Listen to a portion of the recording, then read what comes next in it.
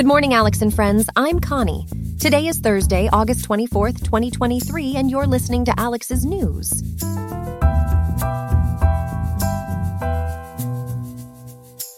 Riding the heat wave today. Riverside? Our city's temperatures will peak at a sizzling 91.6 degrees, with lows of a still toasty 70.8 degrees. Be sure to keep hydrated while you stay informed with today's headlines. In legal news, sparks fly in Atlanta as former New York City Mayor Rudy Giuliani surrenders to authorities, facing down charges for election interference in Georgia.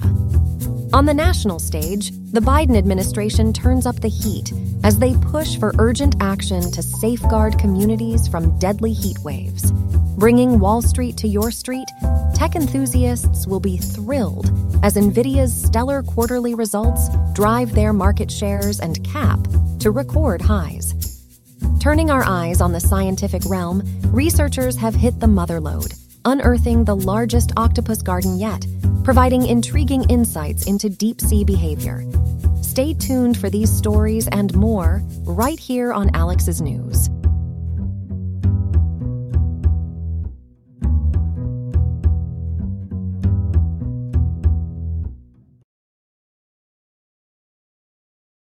Joining us now to give us more details on our top story for the day is Elias.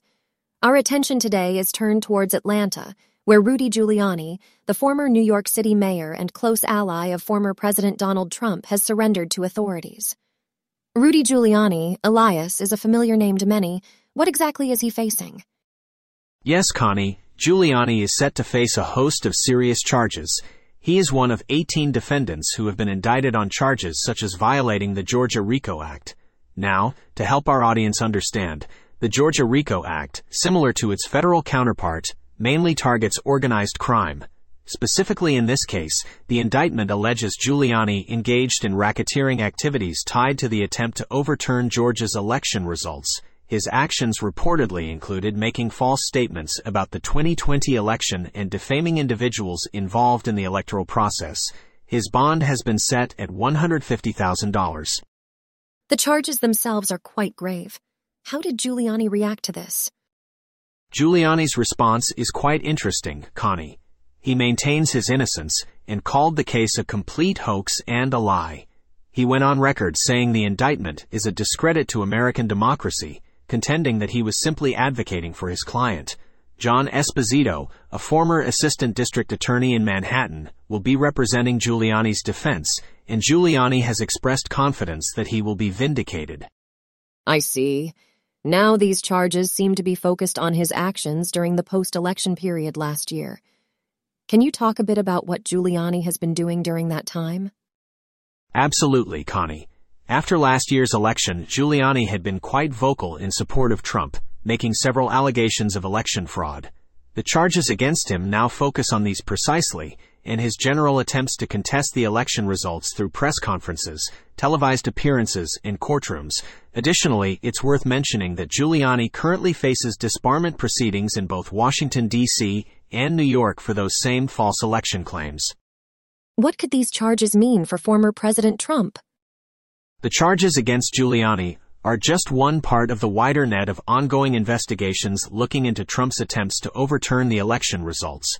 Trump is currently involved in 4 ongoing investigations with a staggering total of 91 criminal counts, including charges related to bookkeeping fraud, hoarding sensitive government records, and an alleged conspiracy and obstruction to overturn the election results.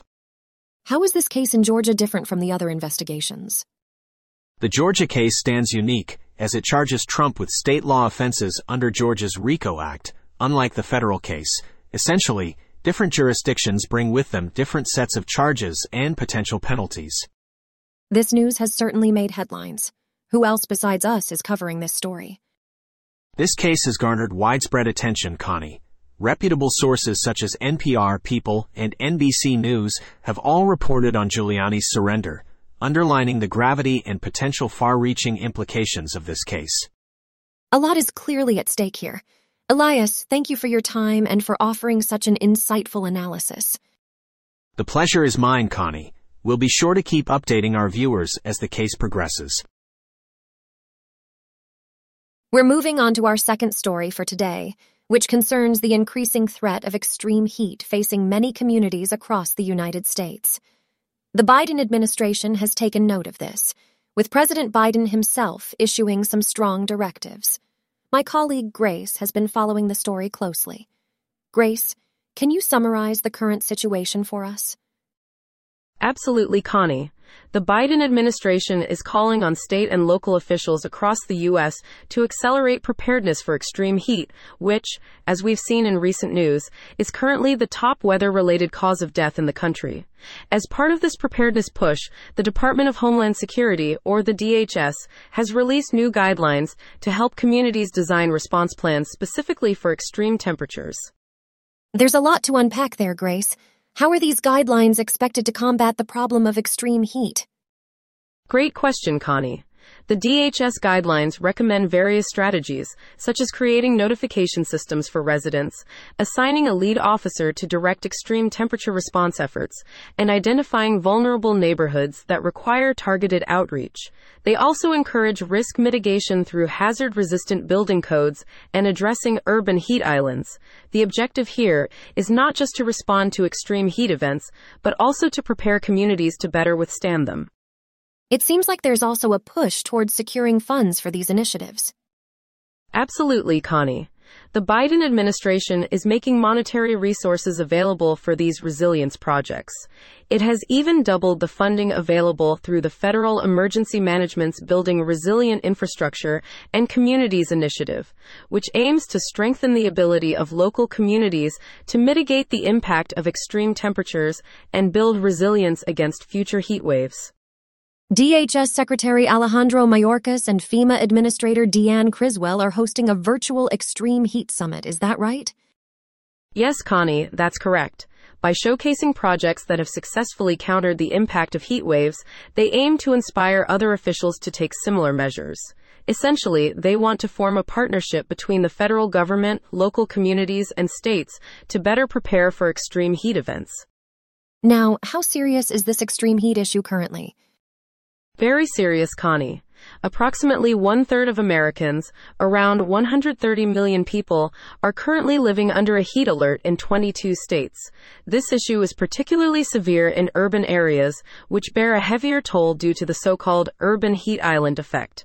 Also, farm workers, who lack federal heat protections, face particularly lethal consequences due to these conditions. The DHS guidelines are just that, guidelines. They're not legally enforceable. What impact do you think they might have? That's indeed correct, Connie. But the hope is that these non-binding recommendations will drive action and transform behavior. Communities that proactively prepare for hotter summers can access grants and funding to support their resilience-building efforts.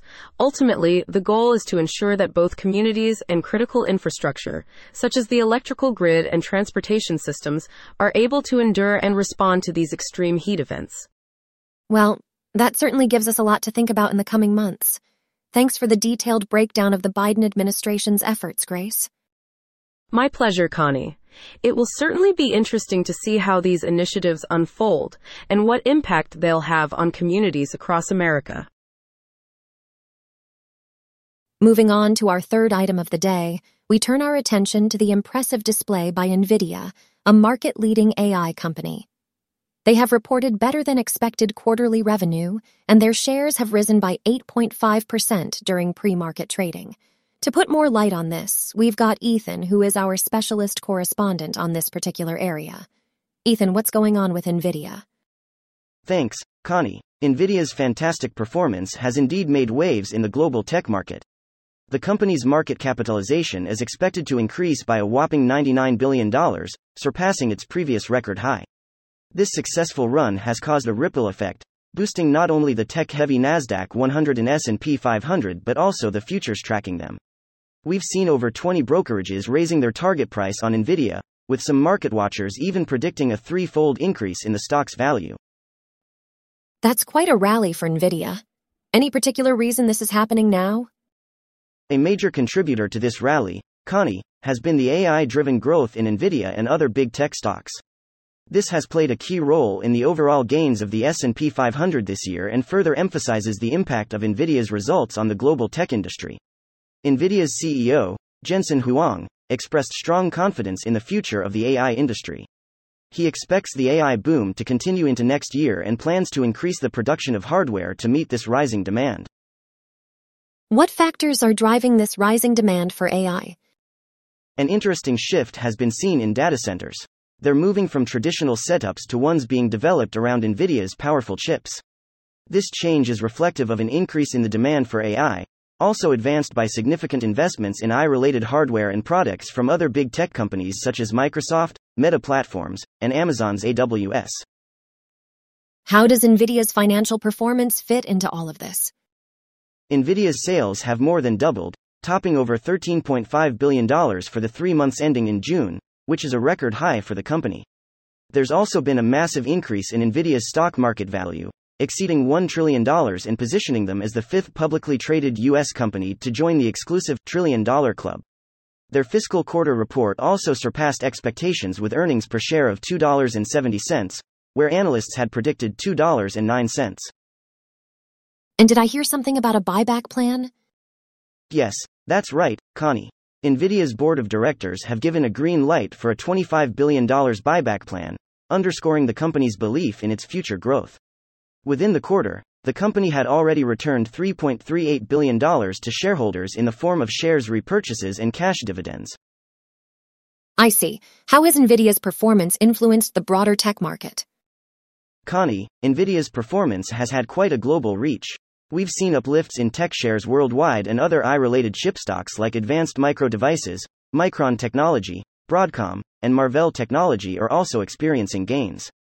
European markets have similarly responded to Nvidia's success, with chipmakers such as ST Microelectronics and Infineon Technologies reporting gains. So what could this mean for the future of the AI industry as a whole? Nvidia's financial results, increased market cap, and its influence on the global tech market certainly underscore the potential of the AI industry. While some analysts express caution around the continued demand for Nvidia's products and the future of AI applications, Nvidia's strong performance speaks to a positive outlook for the AI industry. Well, lots to think about there. Thank you, Ethan, for that insightful report. Sources: Reuters, The Star, BBC, CNBC, Shack News, Financial Times. As we continue with our fourth and final story of the day, we're diving deep into marine research. A significant discovery has been made off the California coast by researchers who have found a gathering of over 6,000 octopuses around an extinct volcano beneath the ocean's surface.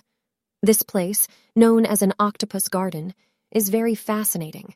Our reporter Chloe fills us on the details. Chloe? You're absolutely right, Connie. This octopus garden is quite the discovery. Now, this cluster of octopuses, most of whom are brooding females guarding their nests, is the largest found on Earth. These octopuses have made their homes around the Davidson Seamount, an underwater hot spring. This spot is especially conducive to their breeding, as the heat allows the eggs to hatch faster and increase their chances of survival. So it's sort of like a nursery then, Chloe? Precisely, Connie. The warm water flowing from the seafloor near the volcano makes this a great spot for raising their young. Researchers used remote cameras and advanced underwater tech to monitor the behavior of these octopuses. Studies revealed that the temperature at these sites reached up to a surprising 52 degrees Fahrenheit, significantly warmer than surrounding environments. And how does this affect the growth of the octopus babies, Chloe? Well, Connie, the high temperature significantly shortens the time it takes for octopus eggs to hatch. Instead of a usual 5 to 10 years in ambient waters, the eggs hatch in less than 2 years on average. Quite the time saver, isn't it? Fast and efficient indeed. But I understand this discovery challenges some of our previous assumptions about octopuses? Yes, indeed, Connie. The conventional belief is that octopuses lead quite solitary lives. However, the number of octopuses congregating in these gardens challenges that idea. Further, this suggests the potential importance of these deep-sea habitats, highlighting the need for protection for conservation and planet understanding. Has the approach to the study of these gardens and the octopus's behavior been unique, Chloe? Absolutely, Connie. The researchers used the Monterey Bay Aquarium Research Institute's robotic work and installed a time-lapse camera to monitor water temperatures. The warm water of this particular garden is believed to speed up the egg hatching process, suggesting the importance of preserving such unique deep-sea habitats. It seems like there's more to this discovery. This octopus garden was discovered in 2018, wasn't it? You're right, Connie. The octopus garden was discovered during dives conducted by the Monterey Bay Aquarium Research Institute and the Ocean Exploration Trust. To study this unique habitat, they utilized advanced underwater tech, remotely operated vehicles, and high-definition cameras. Thanks to these technologies, they estimate about 20,000 octopuses in the octopus garden, with more than 80% being nesting females. Interesting. And how does this discovery affect the local ecosystem? The discovery doesn't just provide insight into octopus behaviors, but the implications for the ecosystem are significant. The octopuses provide a source of vital nutrients to the local ecosystem, making it a refuge for other marine life. This makes it ever more important to understand and conserve these breeding grounds. A fascinating subject, Chloe. Thank you for bringing us this fresh, deep-sea insight. My pleasure, Connie. It's truly a remarkable discovery. Indeed, quite an enlightening piece. Thanks again, Chloe. This story is based on sources from NPR, The New York Times, CNN, Asana Vibe, and Scientific American. We encourage all our listeners to delve deeper into this fascinating research. That's all we have for now. Today's episode was made by Alexander King with GPT-4, GPT 3.5 Turbo, ElevenLabs, and the Google Cloud Text-to-Speech API. I hope you have a great day. I'll see you tomorrow, Alex.